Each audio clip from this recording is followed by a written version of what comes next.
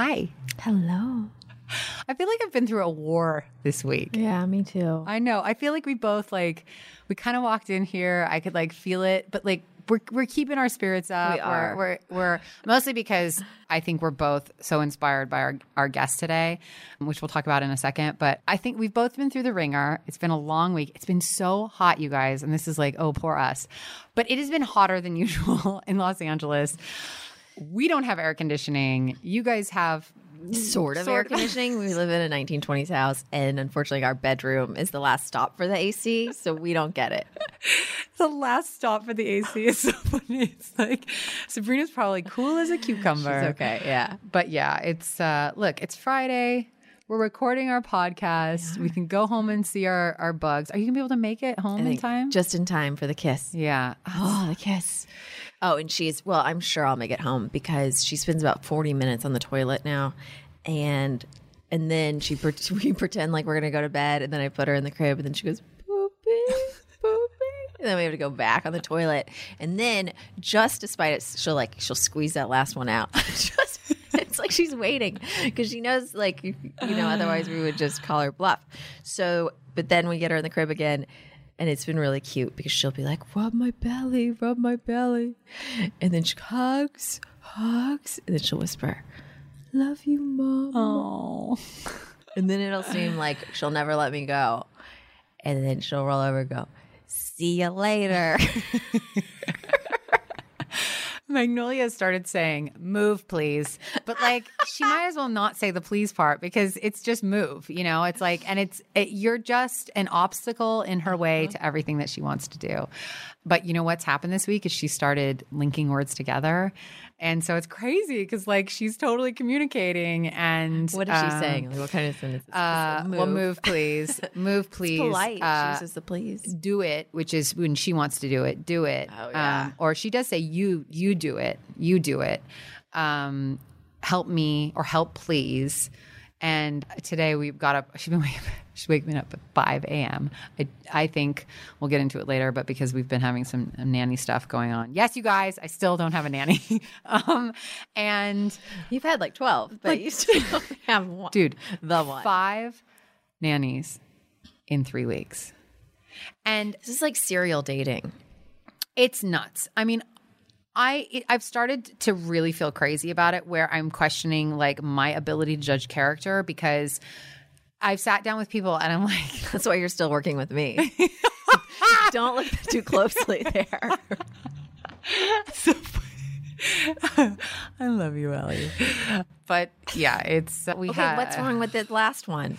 The latest. So we had one who, or just what should one not do if they don't just be honest in the interview. What I think is so strange is that these people, they show up and they obviously want the job. And Michael and I are super chill. And I think what I'm learning more and more is, Ellie, I think we're really cool parents because some of these nannies tell me the people that they work for are really, really rigid and, there's super rules. And we're basically there's no, you can't be friends with them in any way. Yeah. They don't even, We're essentially intense. As long as she doesn't die, it's fine. Because I don't care. I don't care if Magnolia gets dirty or stuff in the house gets ruined or stuff gets dirty. I love it when she comes home filthy. That means you had a really great day.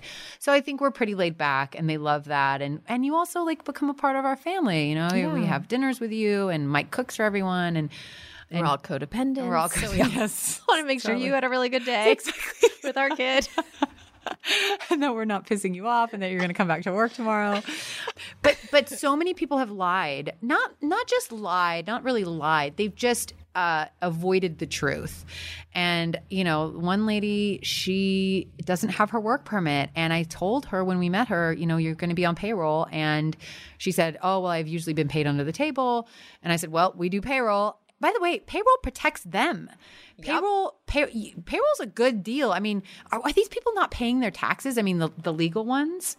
But anyway, showed up 3 days later for her first day of work, 3 beautiful, gorgeous days. I could have been interviewing other nannies and said midway through nap time, so by the way, could you for a year pay me under the table? And I was like, no, what part of that was not clear 3 days ago when we said it? And I think she just thought she was going to show up and we were going to love her, and then we were going to just do what it took to keep her. And, you know, there's enough stress in my life without doing something that could get us in trouble. Yes. And so I just said, I'm so sorry. I felt really bad. She cried when she left. And I said, you know, why did you lie? I said, it would have been so much better for us. Like, you know, if you had told us the truth, it's the same ending. It's just 3 days later. And she said that we were such a nice family and she really wanted to work with us. And that made me feel really sad. I you know.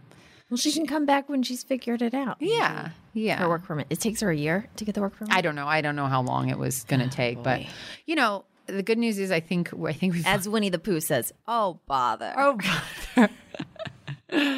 Oh, that's the other thing Sabrina's been doing with her Winnie the Pooh obsession. She now finds the tiniest little crevices to stick her cute little chubby body in to get. And she's, Mama's stuck. Mom is stuck. Winnie the Pooh stuck, because Winnie the Pooh's always getting stuck trying to get honey. Aww. So it's becoming a dangerous game.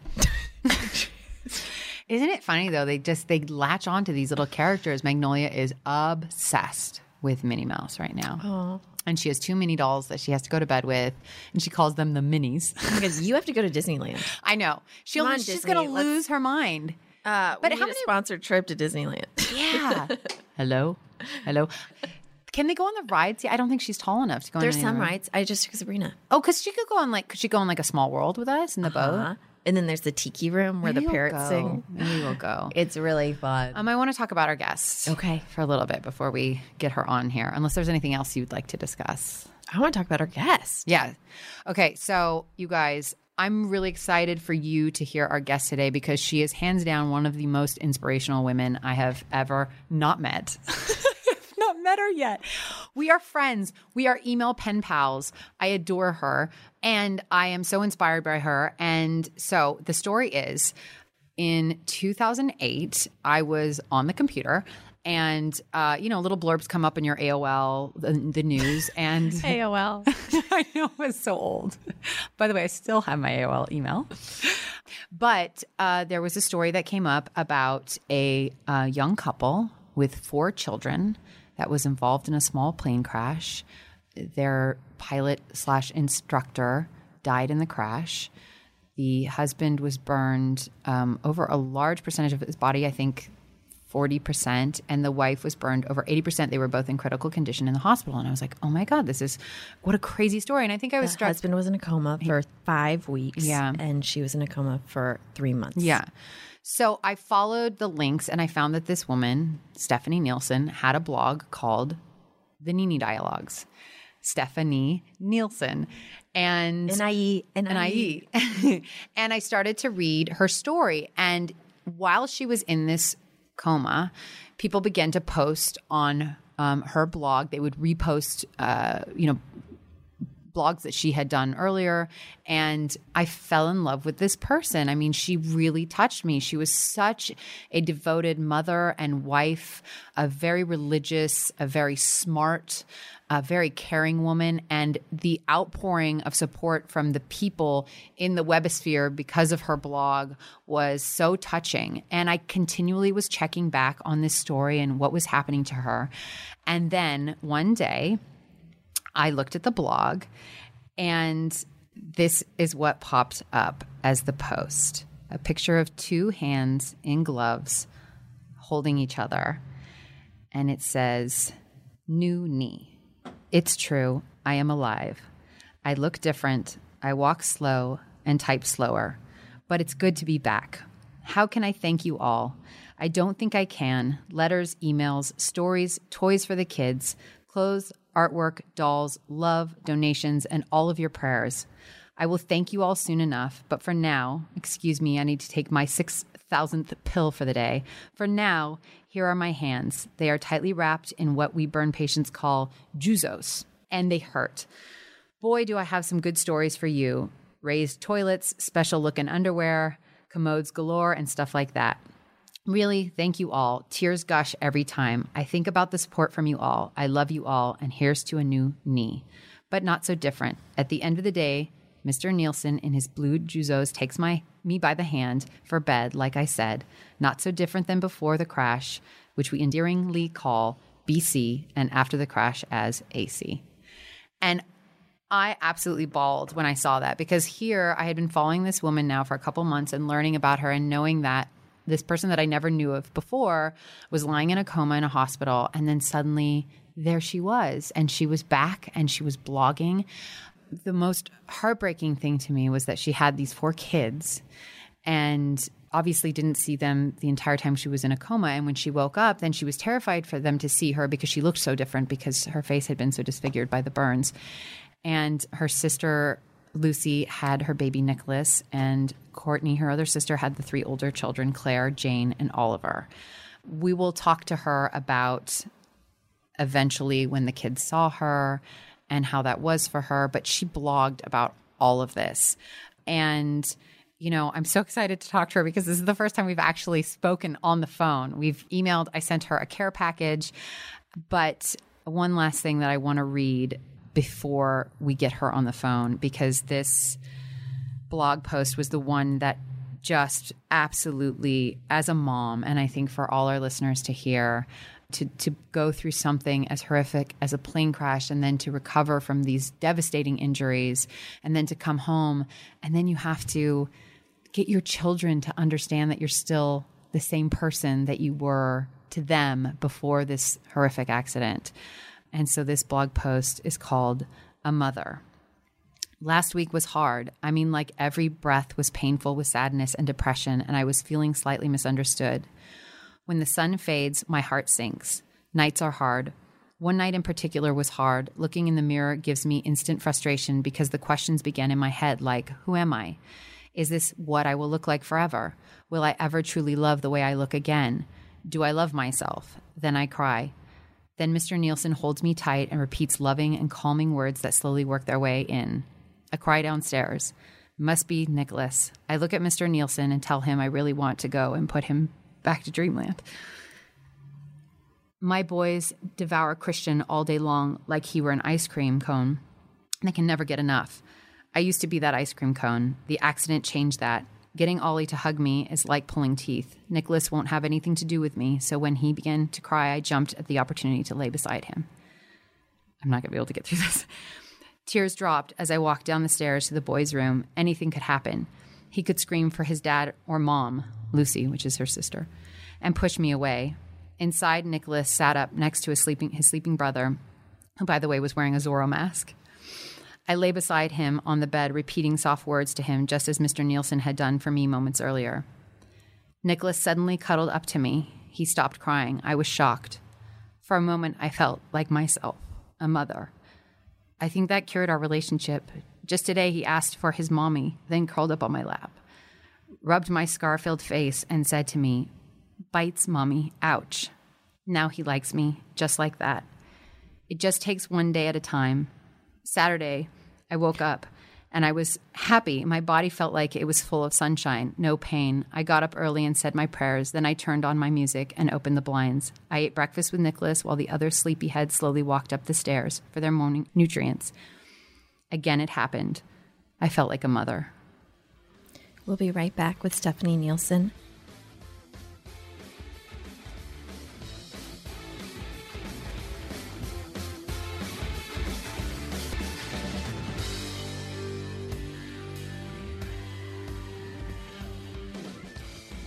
Welcome. And thank you. I honestly, it's so crazy to me. I feel like I'm talking to my college girlfriend. I know. Well, we should be. So, for our listeners who aren't familiar with you or haven't read your blog or your books, I want to start off. Seen you on Oprah. All the good stuff. I want to talk a little bit about this crazy transformative event that happened to you and your dear husband, and kind of, can you walk just a little bit through, you don't have to go into great detail, but just the events that happened that summer? Yes. So it was in 2008. I was 27 years old and I had 4 children. My oldest daughter, Claire, started first grade. So, she was 6. And then my next James, she just started kindergarten. She was 5. And then I had Oliver, who was 3. And then Nicholas was just 18 months. And my husband had just learned how to fly airplanes. And So he had just gotten his license, and we decided to take our flight instructor, who had worked, months and months with him, helping him get his license.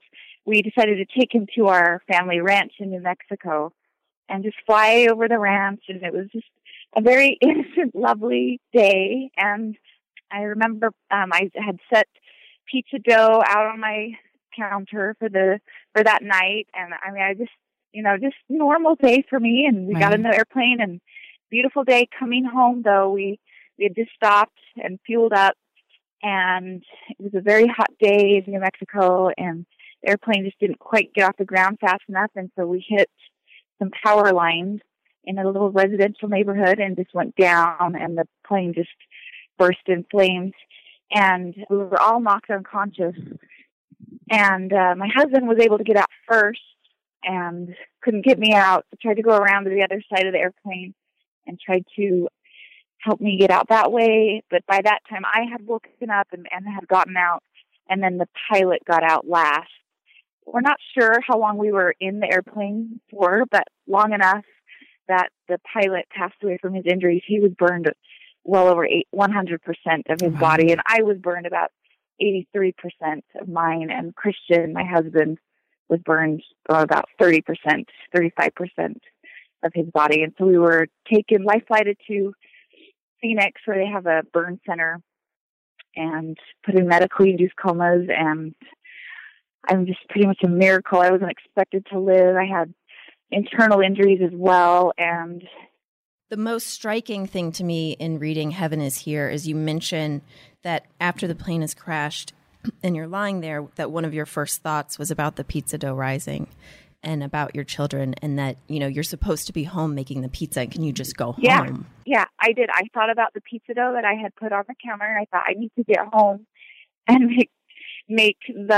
because traditions are a big part of my life, big part of my family. And every Saturday we make pizza. That's just what we do.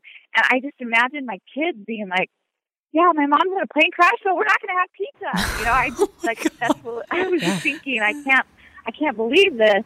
Yeah. And then I thought, oh my gosh, my mom's going to kill me if she didn't like me flying anyway. And just, I imagine my life without, my kids' life without me in it was just that was what got me the most, because there was a moment in the plane that it was just on fire. I was on fire, and I just really thought, I'm not getting out of this. Yeah. And I thought, all right, fine. If it's going to kill me, let's just try and get this going. Let's just get this over with. I really thought, I'll just stay here for a couple more minutes. It's going to hurt really bad, but pretty soon I'll be dead. I won't be here. I won't be feeling this, but it's my children that got me out. Because the moment I thought that, gave into that defeat, that's when something, that mother tiger inside me just sort of was like, no, you're not. And then I was able to get out. So. And can you share with our listeners a little bit about your Nana Aurora as your angel in there? Yeah, my grandmother, I'm her namesake, Aurora. My middle name's Aurora, and I was only just very young, like I think 10 when she passed away, but I had a very sweet relationship with her. She was had passed away from complications with her Alzheimer's. She was just very sickly, but I was kind of her buddy during all of that. So I got a really close relationship with her during all of that. But I felt like when I was in that airplane, I didn't see her with my physical eyes, but I just sensed that she was there. I knew she was there. It's something that I don't think anybody on this earth can describe or explain how that works. Mm-hmm. But I just knew she was there. I felt her, and she helped me get my seatbelt off. She explained to me, kind of calmed me down, and then told me, I almost felt like she lifted me out. I just felt like somehow she was there with me. And then she told me to stop running, get down on the ground, and just roll. And so I just did it. And I remember stopping on somebody's front lawn, looking up at this tree, and I just thought, she was gone. I didn't feel her anymore, but I knew she had, helped me get to where I was. Cause my mind, I was out of my mind. So anyway, she was there. She definitely was there helping calm me down and save me, I think. And then so my brother was in a really bad accident. He was in a medically induced coma, and he talks about very strange dreams that he had during that time. Do you remember anything? Do you remember thoughts or experiences that you were having, when you were in the coma? The dreams that I remember, I do remember being in another place, and that point, I was out of pain. I remember, I don't know where I was. I can't say for sure where it was, but it was very peaceful. It was beautiful. And for a little while, I felt like Christian was with me. And he was only in a coma, for 5 weeks. But I think during that time we were together. And then I remember very, very distinctly when he was gone, when he wasn't with me. And I think we had conversations wherever we were, in heaven or wherever you think, if you believe in that. I believe in that. So I think, I was probably in heaven, a place. And he said, I got to get back to the kids. And my body wasn't ready yet. I wasn't ready to go back. And so he left, and I remember being there again with my grandmother, Nana, my Aurora, and then some other family members that I passed on. And that part was very beautiful and comforting. And it wasn't weird or, we think of it as weird, but it was just very peaceful and wonderful. But I do remember missing my kids quite a bit. But then I do know that coming out of the coma, when my body was getting better, they slowly take you out of that deep medically induced coma. And that's when the scary dreams started. I remember weird, but really scary, like the plane crashing again. And my hospital room was really close to the helipad where they would bring patients in from, wherever they would bring them in there. And I could hear the helicopter, and every time I would hear that, I was just frightened. And so they had to move me because that would just bring up really bad memories. I felt like I was stuck in a video game a lot of the times. Just, very amazing, very weird. And I do remember them buzzing my head, all my hair off, so they could harvest the skin from my scalp. And I felt like I was in a salon, though. I thought I was like getting all cute, like they were giving me a haircut and doing my nails. And if I had known that they were actually shaving all my hair off, I think I would have freaked out. So my brother said that when he was in his coma, my mom would sit by his bedside and talk about how she needed to wash his hair, and he does remember that he had this dream that he was on a train going off to war, and that before they were going to go to war, they had to stop somewhere. They were going to get their hair washed. So, oh my gosh, I mean, definitely, really? yeah, definitely. You hear and you feel and you sense and all of those things. I do think it would be so interesting sometime to talk to somebody who's been in that situation, just to hear what they thought or what they think, or what their experiences were. Because I do think that they're very similar. Anyway, that's funny. Can we talk a little bit about the hardest part for you of waking up and what those first thoughts were about your kids? Yeah, I felt really guilty. I think women, guilt is one of our worst enemies. I think that men, they don't feel guilty the way that women do. And so when I woke up from my coma, I just felt unworthy of being a mother. I just thought, what kind of mother gets in an airplane with these 4 young children at home and just leaves them? I just felt, which isn't that totally irrational. I mean, people do that all the time, but I think I just felt very guilty for doing that. And so I woke up and I didn't want to hear stories about where they were, how they were doing. I knew that I had changed. I knew that my body, I looked different, and that was really hard for me. And I just thought it'd be so much better and easier if my sisters just took those kids away from me and I just was shipped off to some crazy hospital somewhere, because it'd be so much easier for them. and it would be easier for me to not to even have to deal with that.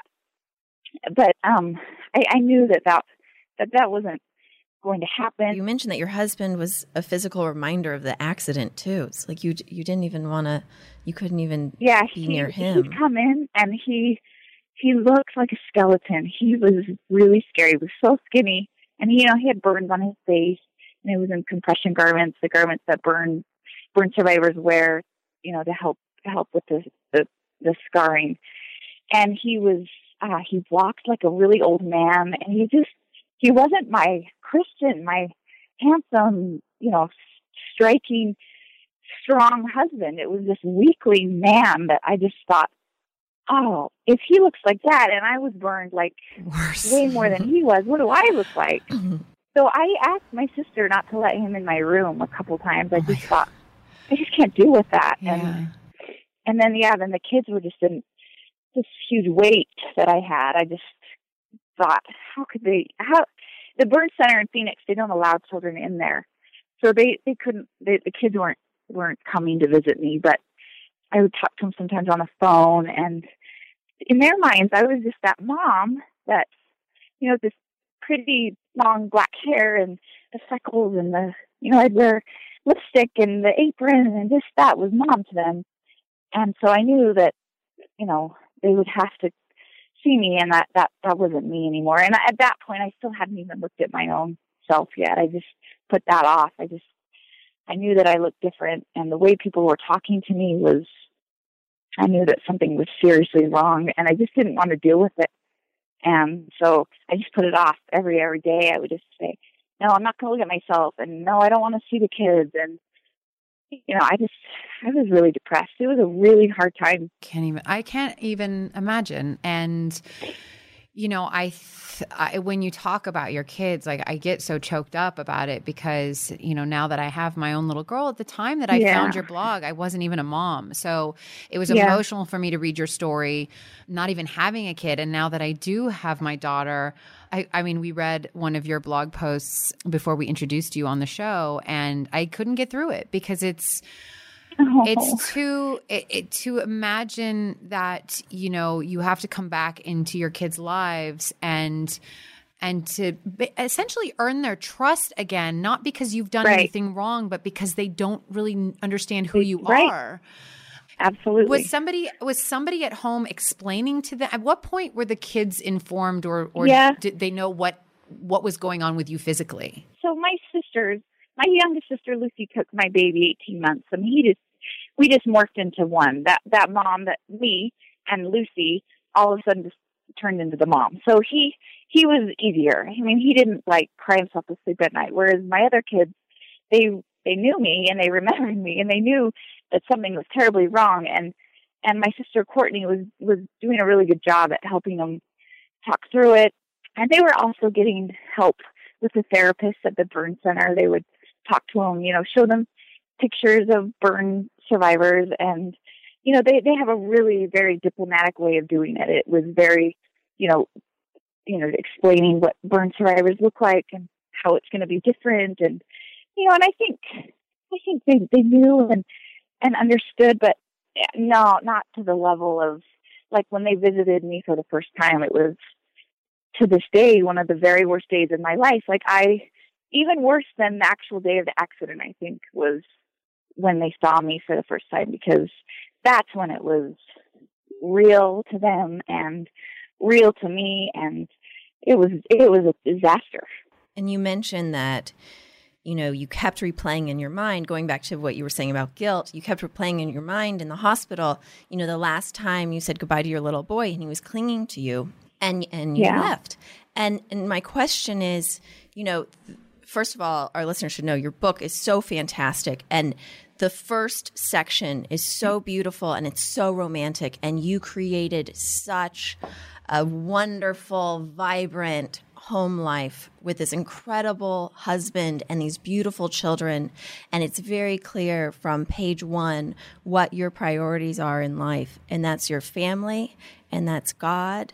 And and it's so beautiful. And then to go into the accident and how honest you are about how difficult it was and every challenge along the way. and then how resilient you are in recreating your home life again and not letting this stop you. How do you deal with separation anxiety now? Like when you imagine your son clinging to you after the accident and after, all of these surgeries, how do you manage with separation anxiety? Because I would have such a difficult time like ever leaving the house again. Yeah. Yeah, I replay that scene in my head all of the time with me drop, basically my mother-in-law like ripping him out of my hands. And I think about that all the time. But I thought about that and I realized that it was hindering my healing process. I would, start to get better, and then I would think about that moment, and then it would set me back again. And I just thought to myself, I just can't do this. There has to come to a point where you have to just start living again. And you can't be scared anymore. You can't be worried about pain or scary things or, disasters or accidents, because you can't live fully that way. And so I just had to learn and teach myself that through God, I can do this. I can live a beautiful life, and I don't have to be scared all of the time. And once I started helping myself learn that and start, saying that to myself over and over again, I really started to believe it. And then once I was believing it, I was living it. And so now it's like, I can't be scared of leaving the house, or I can't be worried about doing things and leaving the kids anymore. And it's not living. It's not living to me. And if I'm going to get a second chance at this life, I'm going to do good things with it. I'm going to be strong, and I'm going to be the best mother I can be and the best wife and woman.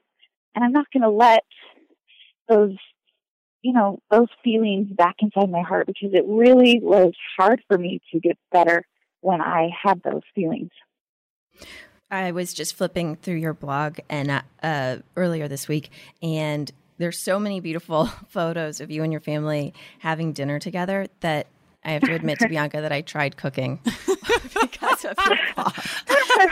I know. I tried cooking. It wasn't great. We all do our own good things. But I would but I was really inspired. We have tons of groceries right now in the fridge because I printed out some recipes. I've cooked once. We'll see if I do it again. But there's lots. If this fridge is stocked because I looked at this blog. It is so inspiring in terms of because you're you want your family to sit down and it's beautiful. I feel like what's better than like a home, like just a meal, and you don't even have to cook it, but just sitting down with your family. Now. You have the best conversations at that time. There's nowhere else that those conversations start coming, and that's something that really is important to me. So you don't have to cook. You can go pick it up and bring it home. No, but I'm going to try more together. Often. That's the point. Yeah. Okay. And then my heart melted when I saw the back to school feast, and you mentioned at the beginning of the interview the importance of tradition. So can you share with our listeners your back to school feast? It's amazing. So back to school feast is, well, first of all, I should say that I want my children to know that I love and honor them. And so I want to do these things for them that shows them that Christian and I, we love them as our children, but as, they're going to be adults one day, and we want them to feel that confidence and love that they should and deserve to have start at home with us. So anything I do, I just feel like it needs to be, I need to really go all out on this. And I love doing things like that. So I just decided one day I was going to do this. And I actually started it was a couple weeks before that accident is when I first started to do it. And we just pick a theme for the year, and it's, something inspiring that will help them throughout the school year, and we talk about it each week. And then at the feast, we just sit down and have a beautiful meal together. And it's kind of getting out of hand though, because my kids are like, "Oh, I can't wait to see what you're going to make or what you're going to give us." Or it's like a second Christmas now. I kind of put myself in a bad spot. I need to tone it down just a little bit. No, don't. We love it on the blog. Do it for us. It is pretty magical. And honestly, those pictures really are what's going on. I'm so grateful because I can get, my good friend comes and takes pictures of us before we have the feast. And that really is what it is. I look back at those pictures and I just melt because that's really what we feel. That's really what's going on. That's the colors and everything about it is, that's my life. That's my family. And I'm so grateful for it. Stephanie, so thank you. Thank you for saying that. Of course. I love it. That's the thing. It's like this accident has not defined you. And that's, I think, the most remarkable part about your story is that, you have, all of our hearts have exploded and we can't believe how strong and resilient you are. And then you continue to live this beautiful, vibrant life that is limitless. I don't know. I get chills. It's very exciting. And it's so fun that we get to like peek in by looking at the blog and everyone needs to read your book, Heaven is Here. Yeah. And thank you. I just saw one of your blog posts that might now become my all-time favorite. What? And you took a photograph of your family in motion and you said that I don't want to forget this. Right? Yeah. And it's so it was just a simple moment, right? They were maybe you can describe the photograph a little bit of what it actually looked like with the kids and whatnot so our listeners can know. But you just were talking about these are the moments where everyone, it's not a set up celebration. It's not some big event. It's just the simple moments in life. And I want to hear you talk about this here because I think this is one of the most important things for us as parents to remember. Well, so the photograph I took, it was right before, so first of all, I should say the worst time of day for me is between 3:30 and 5 o'clock. It's like the worst day. It's hours of day. It's like I could wish I could just cut those hours out, throw them away because it's kids getting home from school, getting the homework rush. They're hungry, but you're going to make dinner, so you don't really know. Like, I don't want to give you too much food to eat because we're going to eat soon, and I'm going to be slaving away making this dinner, and then you're going to be eating these snacks. So anyway, I hate that time of day. I just think it's the worst. But I just remember taking a picture of what was going on, and there was so much going on. There were kids doing this and that and homework, and I was about to make dinner, and the lighting was just absolutely beautiful. And I just thought, like, these are the moments that I'm alive. This is what I'm living for, is this chaos. And it is those hours, those horrible hours, because that's what makes, that's what the life is about. If we didn't know the chaos, how would we even know the joy of anything? And so I just took a picture of it and I thought, I want to remember this.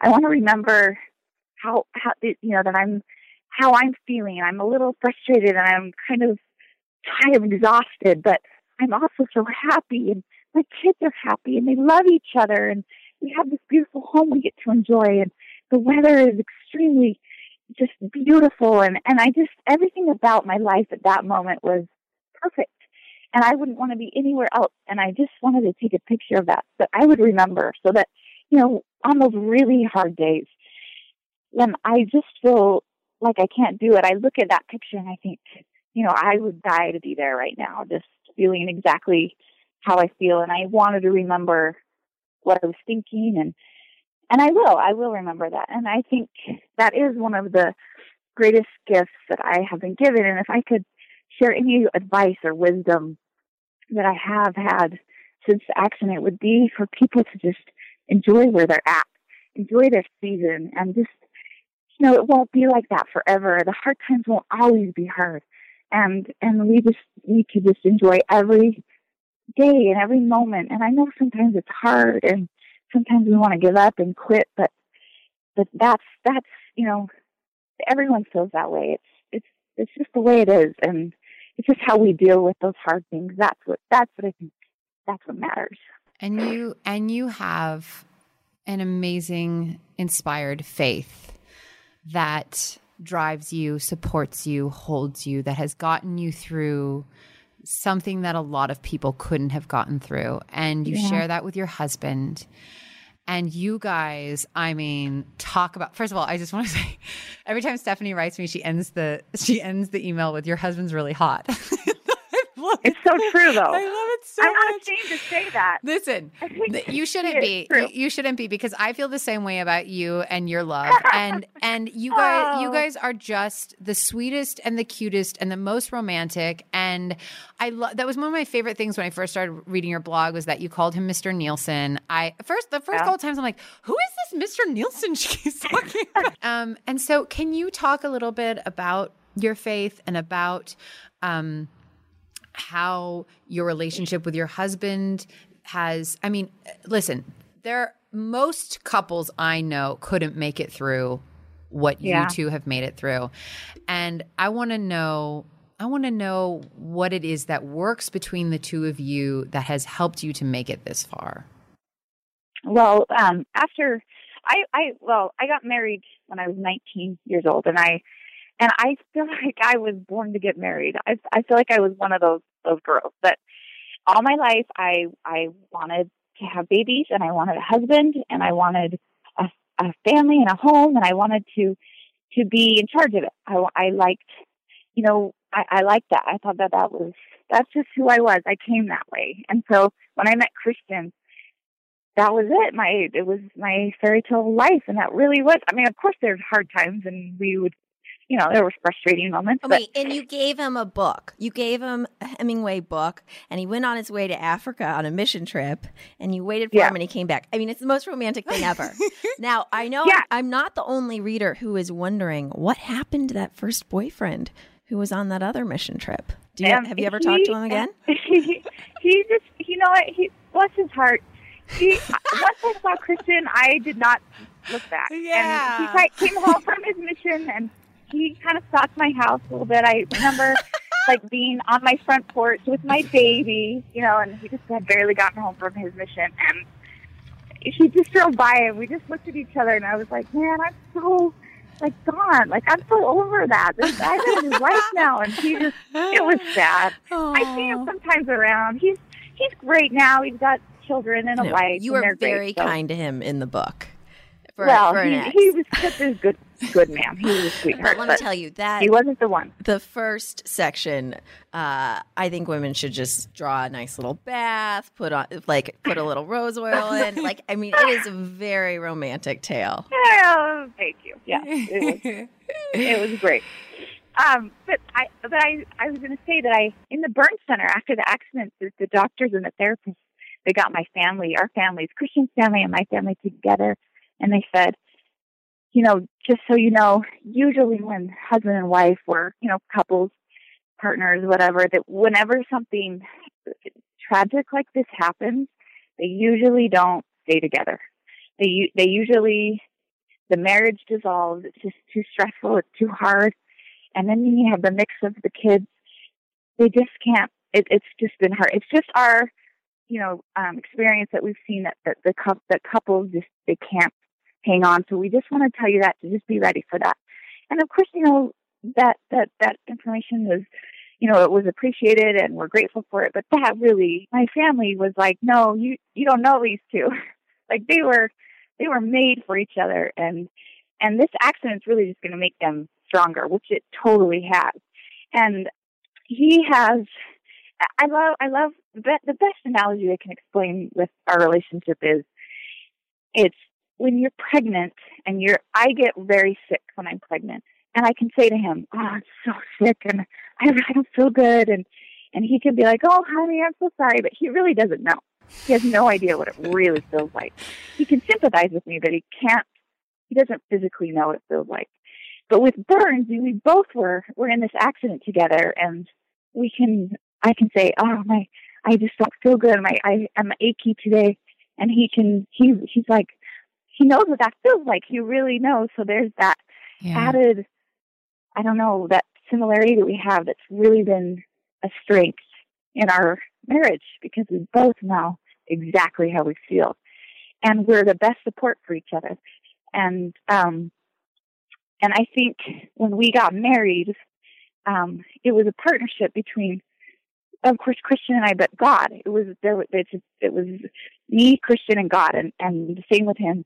And when we put God first in our marriage and in our relationship, that's when you start seeing miracles happen. And I really contribute our loving relationship to God, because we honor him, we love him, and he comes first in our marriage. And we both agreed on that. We both have known that. So I think, through all of the hardships and the trials, they were really hard, but I think with God, we were able to get through it. And we both recognize that and know that. So. Well, and Would that answer that question? Oh, yes, absolutely. You have a purpose. I love that you have taken what has happened to you and you were like, I know what I can do with this, and I know what I need to go out into the world and speak about. And, I think that it speaks to your integrity, and it speaks to your character, but it also speaks to the passion of being supported and loved by a being beyond yourself. And you just have such a gorgeous family. And then you went on and you had another baby afterwards. Yeah. Yes. And she's the best. How old is she now? She's 3. She's 3. Oh my gosh. And she's getting so big. I can't even believe it. It's I know. just nuts. I know. It's sad. It's really sad. And if I could, I was telling Christian the other day, this pregnancy is really hard for me, but pregnancy on top of my burns and injuries and all of that is like super hard. And so I just don't know if I could do it again. And I just said, sometimes when I go hiking, I think maybe it'll be like a baby that someone just left to in the corner, and I'll pick it up and I'm going to keep it, and it'll be mine. So that would be perfect. Have you considered adoption? We've talked about it, but I don't know. I don't know. I don't know why it doesn't feel right to me. Yeah. Maybe because I am supposed to have another one, or maybe I will find that baby up in the mountains hiding. I don't know. But we'll see. My story keeps going. It just I know. This is why it's evolving. I love it. It's in real time too. I feel like such a voyeur. Like I just get to keep following your life. I love the blog. Oh, good. You talk about surrendering expectations, and you mention that when Claire was a year old, you were like, you know what? I don't need to nurse anymore. Like Claire will be fine. I don't need to do it anymore. And you said that, I can only do my best, and that's all that matters. Can you talk to our mamas a little bit about expectations and about surrendering to them, and that we don't have to do everything by the book or as long as we thought we did, and give some mamas some love there. Well, I think mothers, they don't give themselves enough credit. We were born to be mothers, so we were born given those strengths and those talents, and some of us are better at it. Some of us have developed those, better or faster than others, but we're still all given that, I think. And I think mothers sometimes they don't remember that, or they feel like they have to find answers right now, right then. And so they go out and they search for it. But when they do that, they don't think they are, but they're comparing themselves all of a sudden to these perfect moms who did it this way and did it that way and that way. I know several hundreds of mothers who have done it all differently, but they were all right. They were all perfect for them and for their babies. And I just wish that more women and mothers would give themselves more credit, that they really do know. They know what to do. And no book can tell them, how to do everything, that their instincts can tell them how, and of course we're all together. That's what I love about mothers and motherhood, is that we can rely on each other for help, and it's a community where we can share our thoughts, that we really are the ones that know what's best for our children. And when it's time to do stuff, and when it's time to stop nursing, or when it's time to put your baby in out of the crib and into a toddler bed, or, it's just, I just wish mothers would be more supportive of mothers when they do things their way. We don't have to do it. There's no right or wrong, I think. As long as we're just loving these children and giving them what they need and supporting them, loving them and helping them, then I think they're going to learn it, and we just all need to rally around and help. And I felt that way in my community. I felt the choices that I made, I felt supported, and I felt like, that my sisters, they didn't do it the way I did it, but they supported me through it, and they loved me, and they helped me, and and it was easier for me to ask for help or advice because he felt like I wasn't being judged all the time by how I did things. And I really think that's, you know, how I raised my children was with that mentality, and it's worked for me. So I get so mama bear on your Instagram account sometimes because some people on there they are not very nice to you, Stephanie. I know. And it's, do you know, one time, I can't remember if I kept it on there or I deleted it, but I got so riled up. It was some silly, stupid thing, but you had taken a picture, I think, of Charlotte on the bike, and people were losing their mind about like however she was strapped into the seat or like the helmet or something, and it wasn't even clear like had you left on the ride yet or you were coming back on the ride yet. Well, and that's the thing, is that they don't know. Yes. They don't know that maybe who wants to take their pictures of their kids with helmets on? I mean, what if I took off the helmet and took a picture? And what if I got her out of her seatbelt so that I could take a picture? What if we were in our car? What if we were in our carport? Okay, you can only take photos of your babies in a bubbles. You have to always have your baby in a bubble. That's the only way to get around it. Well, I got really riled up. And I understand. I know. But I just think no, but that's ridiculous. It's not that way. Why do you have to say it? Why do you? Just say it in your mind, or say it to your husband. Yeah, or make a public service announcement. Don't write all over your Instagram. Well, that's right. I finally responded on one of them because I had enough, Stephanie. I was like, this is enough. They can't keep attacking poor Stephanie. So I wrote on there, and then I was like, I know. Thank you. When I post things. And I don't. My husband Christian always says, "Don't read your comments." Or like yesterday, or a couple days ago, I wrote something or I posted something, and he said, "Just don't read your comments today." and I'm like, "Oh, all right, I won't." But of course I do. You know, of course I want to. And I do get mad. And sometimes I type out a big explanation, and I'm explaining myself, and then I'm like, I don't need to explain myself to anyone. Exactly. I'm a good person, dang it. And and then I erase it. But sometimes it feels good to. Like, I get really mean emails all the time, and I always respond, but I don't send them. I know. I have a bunch in my draft folder. I have a bunch of those in my draft folder, so it's kind of dangerous. I should go delete them now, just in case they ever got hacked or something. Yeah, delete them. You got to delete drafts. them. But it's therapeutic to write responses, Yes. Definitely. Oh my gosh, Ellie, if something happened to you so and we found all these angry drafts. You know what? That should be published, and it'd be an incredible book. It'd be an incredible book. My posthumous or posthumous. Is that how you say it? Posthumous. Oh, jeez. Yeah. My darling girl, I so loved hearing your voice on the phone. And I know. Me too. Now that I have your number, you better watch out. I know. I'm glad. We really should be like real friends and text each other. I know. Well, I don't know. And by the way, I have some ideas that I'd love to talk to you about. So you and I need to get on the horn anyway.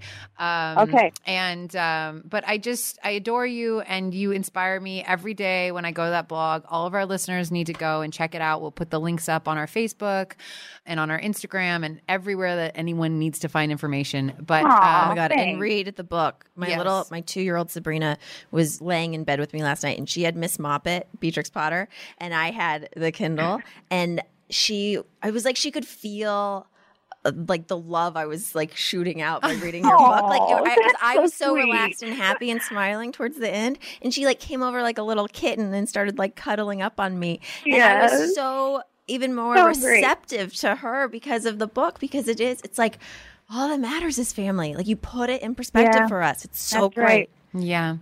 But thank you for just being you, and for your strength, and for your humor, and for just being an awesome chick. You rock. Oh, thank you. Thank you. I'm honored that I got to talk to you guys today. I'm grateful to share my story, and grateful to be alive. It's so nice to finally hear your voice. And thanks for letting me be a part of that. That's absolutely. We will talk later for sure. We can do it again. Let's do it again. Let's right now. We're doing this again. We're going to have a part 2. Listeners, get excited. All right, part 2. Okay. I'll talk to you later, Stephanie. Okay. Thanks again, guys. We want to take a quick moment to remind listeners to, I don't know why I just got a lisp when I said listeners. to follow Atomic Moms on Twitter and Instagram and on Facebook. Just search Atomic Moms on Facebook and you'll find our page. And sometimes we put special things on Facebook that we don't put on Instagram and then we don't put on Twitter. This is like a big commitment, guys. So just look at all three. Oh, you're teasing people. You're giving them a little bait to come in. Some of the articles, you can't put that on Instagram. Yeah. And follow us. You guys follow our personal accounts too, at Miss Kylick on Instagram and Twitter. And at Ellie in LA on Instagram and Twitter. I officially have a girl crush on her. I mean, I did before, but now that talking to her, I'm glowing. You are. You're very. Well, it's so fun. I am excited. It reminds me of like you look like you just went on a date. When when you were in grade school and you had pen pals and like you would write to these people and then like we did a field trip and we went and met our pen pals and I remember it was so exciting and my girl was so cool and I felt like that today. I was genuinely excited to talk to her all day and she was even cooler than I imagined. She's really fantastic. She is awesome. Okay, what do you got for your mom session, Missy? Okay. Well, it's feeling a little superficial because we just had this incredible conversation. No disclaimers. And now we're talking about something that's just like fun and helpful. It's a mom session, right? Yeah. And so my mom session is this fantastic playmat Sabrina has. It's by Parklawn. I had a really difficult time finding a non-toxic, BPA-free, non-phthalate, all the chemicals, right? And because of my knee tumor, I'm just a freak about that stuff. And there are not very many out there. They're like bright, hostile colors. I'm just saying. We're so high maintenance, aren't we? We're so high maintenance. I'm just saying, if I'm going to have a little playroom off the kitchen, which was the dining room that I just gave up and put up some gates, if I have to look at this thing all the time downstairs, then I like it to be soft colors. And these have beautiful designs. I remember my mom, when she came to visit, saw the setup. She goes, "What? You're just letting her take over the house?" I'm like, yes, I am. That's what happens for now. For now, I am. So the Parklawn mat it's like soft and cushiony. It's non-toxic, BPA-free. It's non-phthalate. It's water-resistant and easy to clean. So you can also check it out at parklawnamerica.com. Okay, you guys have to go check it out. Our mom bomb, no surprise, comes from our brilliant guest. Stephanie Nielson says, "There is divine purpose in all that we do. We can be grateful for what we have and make it into something better. We can gain strength from our experiences rather than dwell on how horrible they were. There is a loving Heavenly Father who wants us to grow from trials, and it's up to us to do that. We've been given all the tools and more to get through anything that comes our way." No matter what you believe, guys, whether you believe in God, whether you believe in the universe, whether you believe in your husband, your mother, your father, your wife, your friends, you just have to know that there are people who support and love you. Sometimes they are beyond the veiled curtain, and they've always got your back, as do we. Remember to trust in your goodness. Live out your greatness. And rock on. Atomic Moms. And Dads.